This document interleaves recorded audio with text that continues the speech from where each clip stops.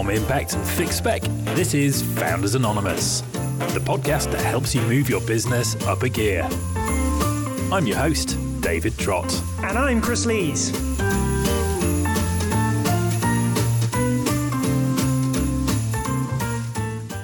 Welcome to Founders Anonymous. I'm Chris Lees. Coming up this week, it's not you, it's me. Or maybe it is you after all.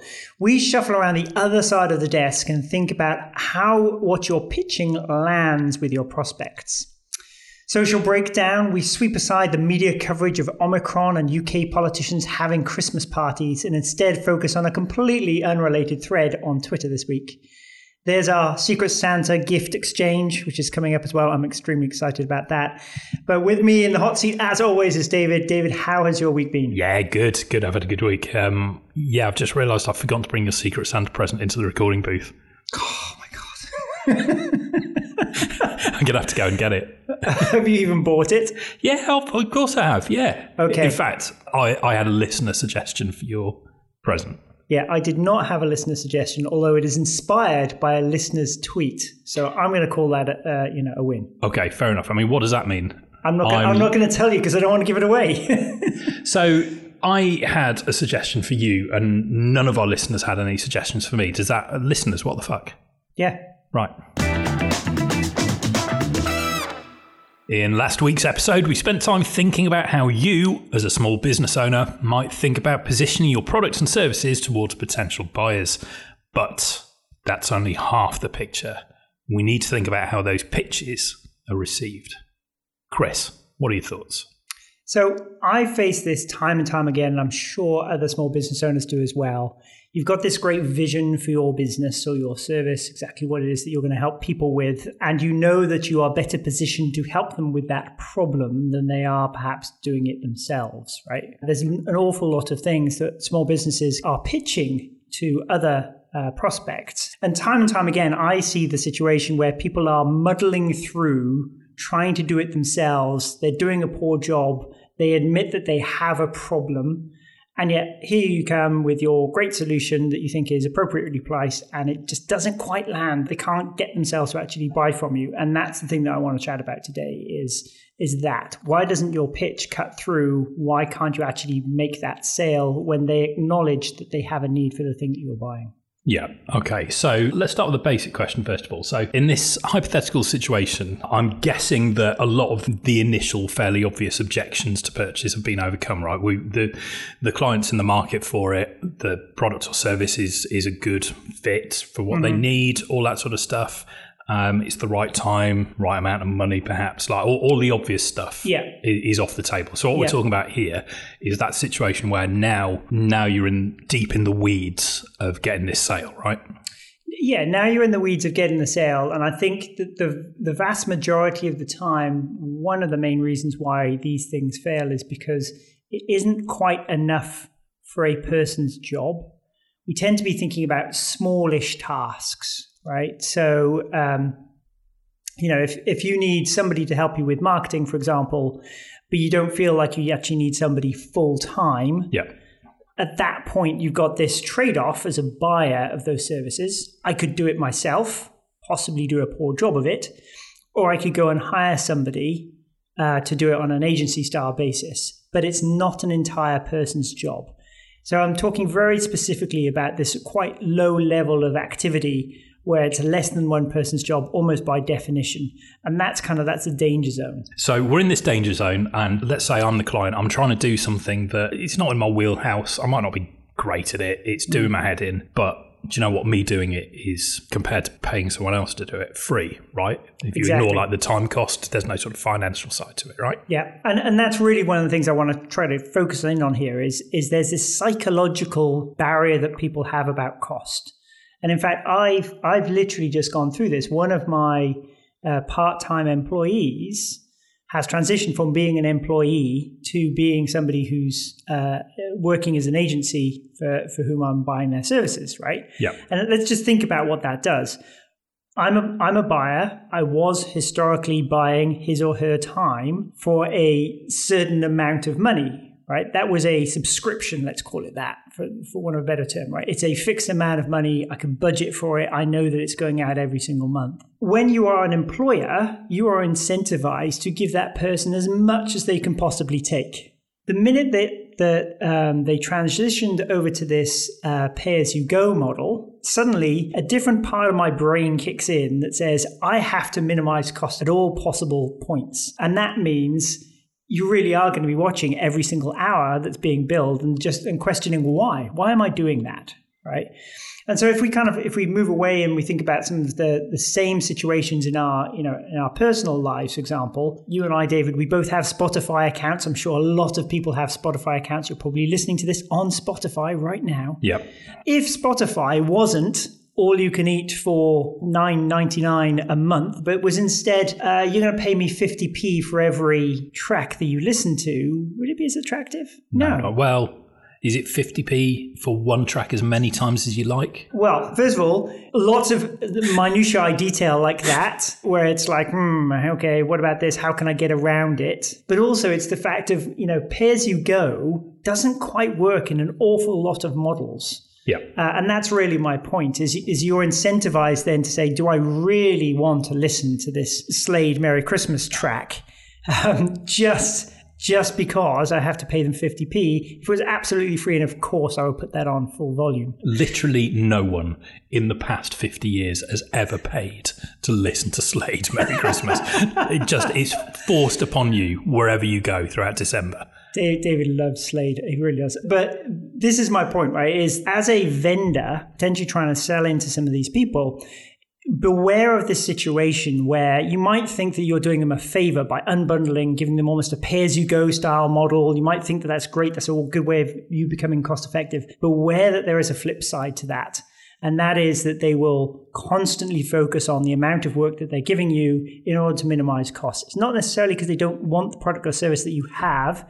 It's just a natural inbuilt reaction that we have as small business owners to minimize costs wherever we possibly can.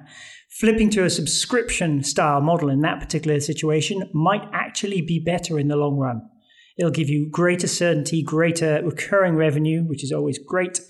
But it also means that they will think of you differently, think of you far more like a partner than as somebody who's just doing tasks when you're being paid for them. So if you're a supplier then and you're thinking about, right, how am I going to approach this? How do you think you start approaching that challenge? So obviously this is going to differ for absolutely everybody, and it's going to be much, much harder if the product or service that you're doing has a fixed deliverable at the end of it.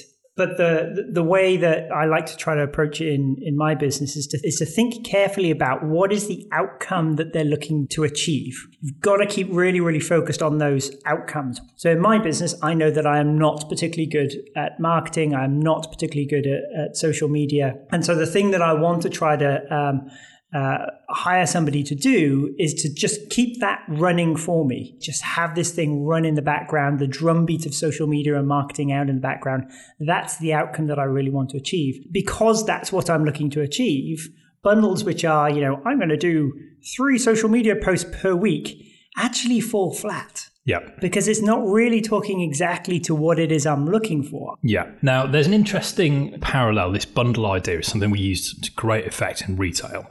So if multiple retailers are selling the same product, then the consumer is just picking whoever has the lowest price, stock availability, can deliver it before Christmas. For example, in the music instrument retail, we tried this thing where we would sell like the beginner's keyboards for kids at Christmas. Right, and a beginner's keyboard used to be like 99 quid. And for that, in the box, you get the keyboard and the power supply. And that's it. That's all you get. So we created a load of bundles. So package number 1 was the keyboard and a music stand and a sustain pedal and a keyboard stand and a pair of headphones and all that sort of stuff. And you just bundled all the prices together and you'd sell this whole thing. And then what that did instantly was it stopped people being able to compare like for like. Yeah.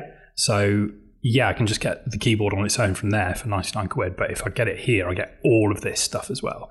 Now, interestingly, that also meant that we sold more of those accessories through bundles than we did if we just tried to put them on as add-on sales, right? Because the second you get someone to the till, it's 99 quid for the keyboard, then it's 39 quid for a stand, then it's 20 quid for a pair of headphones and all that sort of stuff. They're going to say no at some point. and you're not going to sell as much. So does that principle kind of work here then as well? If we're bundling up our products or services as a way to make that pitch land differently, is there an opportunity there for us to extract more value out of the sale? Well, so go back right to the very beginning of what is it you're selling? You're selling a beginner's keyboard. So what about a bundle that says, we'll sell you the equipment, but we'll also sell you lessons, right? To actually get you to the outcome that you want. But the key thing here is think about the outcome. The outcome is that person wants to learn to play that instrument. That's what they want to try to buy from you. Okay, so there is, for anyone buying something, there's a range of what they'll pay. And there is also, for someone selling something, a range of what they'll accept. So part of this challenge is trying to find out where those two things overlap, yeah? Yes, but what you tend to find is that sometimes there are things that we buy that require an awful lot of setup and learning. And if you can short circuit that setup and learning, then that itself has value, right? If we're selling to somebody with a particular problem, with a pain point that they're willing to pay to solve, they also know that they will have to go through that learning curve, and there is value in helping them either get up that learning curve or removing the learning curve completely. It's far more of a partnership conversation, and that is just a million miles different from a I'm hawking my product to you situation. So let's summarize all this then. What do you think are the key points that we need to take away from all of this? I think it's really all about thinking quite deeply in terms of the outcomes and capabilities that people are interested in buying. Whatever it is that you are selling in your business, think about who's buying it, what are they trying to achieve, and try to think very, very radically about how you bundle that up to deliver the maximum possible value. Things like that are the most lucrative ideas. And if you remember last year, I showed you that book, Blue Ocean Strategy. What you just described there in terms of people simply competing on price is exactly what we're talking about here again today. If you create a brand new, different product or service that innovates on value, suddenly price goes out the window and people are more interested in understanding what it is that you're buying. So be radical, be bold, but also just focus on what it is, what's the outcome that people are trying to buy. Right. It's Secret Santa time. Oh, yes. Looking forward to this. Can't believe you're making us do this, Chris. Okay, right. Who wants to go first? I think you should open yours first. Okay. All right. I think because I suspect you'll have put more thought, care, and attention into your present than I have. I would say though that mine is partially homemade, so you want to adjust your expectations accordingly. Okay. I mean, obviously, I love the care and attention that's gone into that. Very few things chill my soul more than your present is homemade. All right. Okay. What have I got? Well, here you are, lovingly wrapped and beautifully presented. Thank you very much. My very first. Merry Christmas. Thank you. All right. So it's just an Amazon bag. Remember, the rules for this were maximum of £5. Looks like an item of clothing. It's tight fitting. Easily distracted by roller coasters t-shirt. Thank you very much, by the way, David. Thank you very much. But this is in relation to our Blue Ocean Strategy conversation about roller coasters. Yes, it is. It is. Let me tell you the listener suggestions. So a listener got in touch, having listened to the roller coaster episode, to tell us all about, there was one moment in that episode where you had a bit of a rant about the companies that sell photographs of people having a ride on a roller coaster. And mused that it couldn't be making them any money and they should just get rid of it. Yeah. So it turns out that there's a company that does this and they are enormous. It is immensely profitable.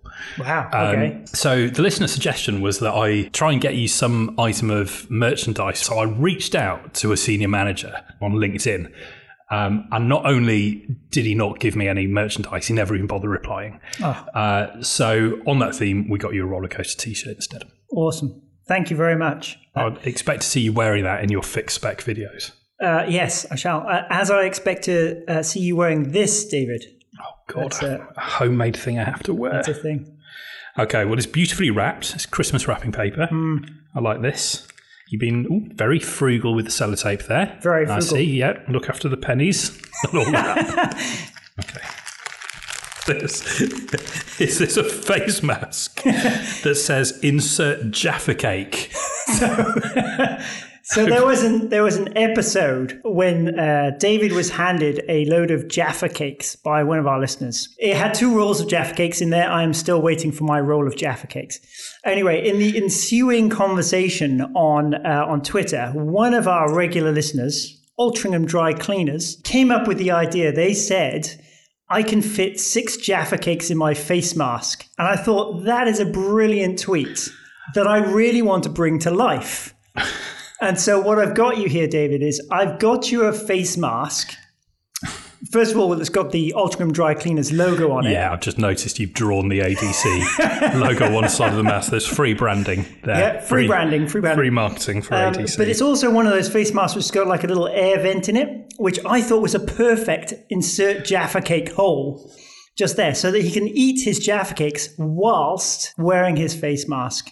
Thank you very much for this. I mean, let's call it what it is. It's not a face mask. It's a nose bag, isn't it? Basically, what you've bought me here is just how lazy people feed horses. It's a Jaffa cake horse bag. Yeah, I'm not going to suggest that it is medical grade face mask either. I apologise about that.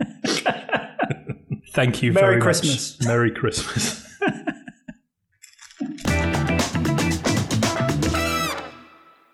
It's time for Social Breakdown, the section of our show where we take something we found on social media this week and ask whether it's bringing joy to our world. David, what have you found this week? I have found something that is not bringing joy to my world. Are you going to narrow that down a little bit? Yeah, so we have this thing where we try to punch up rather than punch down. I don't know whether I'm punching up or punching down with this, so I'm not going to say who posted it. And we're not going to read the whole tweet out. What I'm going to do instead is just let you read it. Okay. And then we'll summarise what the tweet essentially is saying. Just the top bit? Yeah, just the original tweet. Okay. What we've got here is a guy who is sharing his hot take. And the take is basically this. If you spend your early 20s travelling the world, you're immediately putting yourself at a disadvantage, because you're wasting that period of your life that are meant for building and getting ahead of your peers. Okay? We have to do this thing, don't we, where we try and figure out, is there something good in this? And the most generous thing I can think of here is, I can't really think of any. I just can't. It just strikes me as such a binary, nonsensical, exclusionist, reductivist position. And it's part of this stable of people giving advice that seems entirely geared towards justifying their own life choices. Right? So I went to university, so therefore I'm going to tell people that the best thing you can do is go to university and the worst thing is to not go to university. Mm-hmm. I didn't go to university because my destiny in life is to be some moron on Twitter.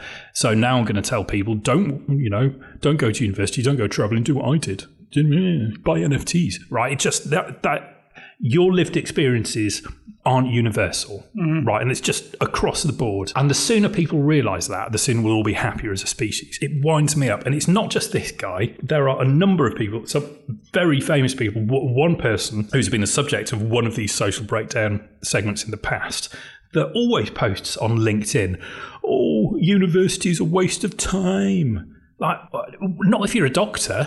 Right? Yeah. I mean, how thick do you have to be for you to just assume that your opinion is universally applicable to everything? Right? It really winds me up. And it's also part of this stable of people that have decided that they're going to say something controversial or demonstrably false, and they're going to frame it as, ooh, here's my hot take.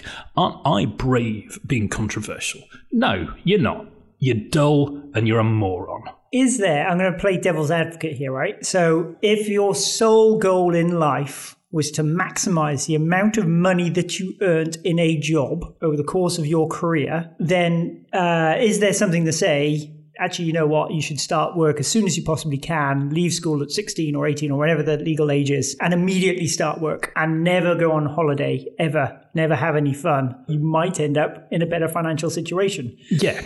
But you would have missed out on a huge amount of life. Yeah, exactly. And that's I've kind of deliberately not tried to get into the nuts and bolts of whether traveling is a good life experience or not, because I don't even think this tweet is worthwhile enough for us to spend time doing that. And this is what I mean about it being reductivist, right? So essentially what's he saying, right? You know, your prospects are better if you work 40 years out of your life instead of 38.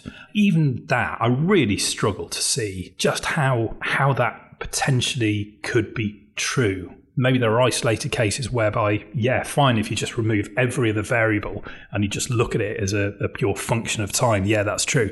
But that's not how life works. Life is like a rich tapestry of all sorts of things. And travel is an incredible thing, and it broadens your mind and it opens you up to new experiences and gives you new perspectives, all of which is, you know, how many times have we sat here on this podcast talking about the value of creativity, the value of thinking about things in a different way, the value of bringing another perspective to the table and bursting out of your own blinkers and preconceived notions. Like all of that stuff is profoundly important to business. And for this knob to just go, oh, well, if you go travelling, that means you've lost a year, so you're behind. Oh, honestly, fuck off. Yeah. And I kind of question why I get so angry about this. I think partly it's that natural sense of injustice I have whenever someone stupid presents themselves as a voice of wisdom that just makes me want to cough at one of my own kidneys out of embarrassment.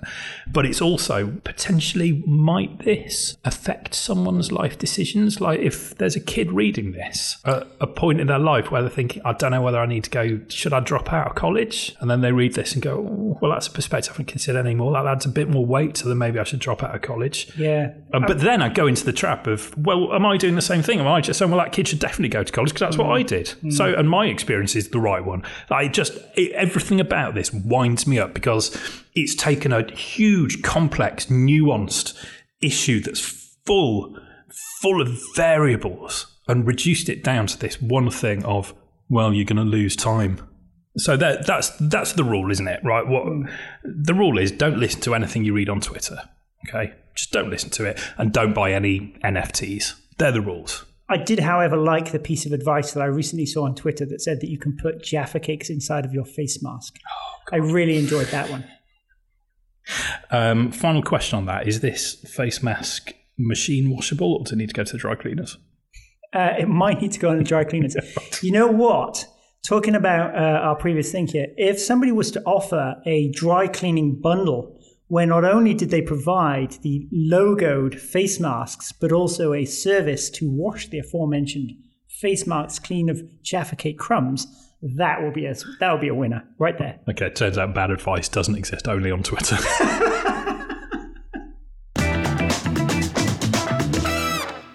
Okay, thanks for listening. That's it for this week. And as Christmas is just around the corner, that's also a wrap for 2021 too. We're going to take a few weeks off and we'll be back in your earbuds in the new year. If you've enjoyed what we've been talking about this year, then please do drop us a line at podcast@impactbiz.co.uk. That's BIZ. Or find us on Twitter at FoundersAnonPod. You can also give David and I a perfect Christmas gift by subscribing and reviewing the show on Apple Podcasts, Spotify, or wherever your preferred player is. So the last thing to do this year now is to sing you out of this episode with a classic Slade anthem. David, you ready? So here it is. That's all for this week. Thanks for listening. Don't forget to subscribe on Apple Podcasts, Spotify, or wherever you get your pods, and we'll be back next week with another episode. Founders Anonymous is an Impact and Think Spec production.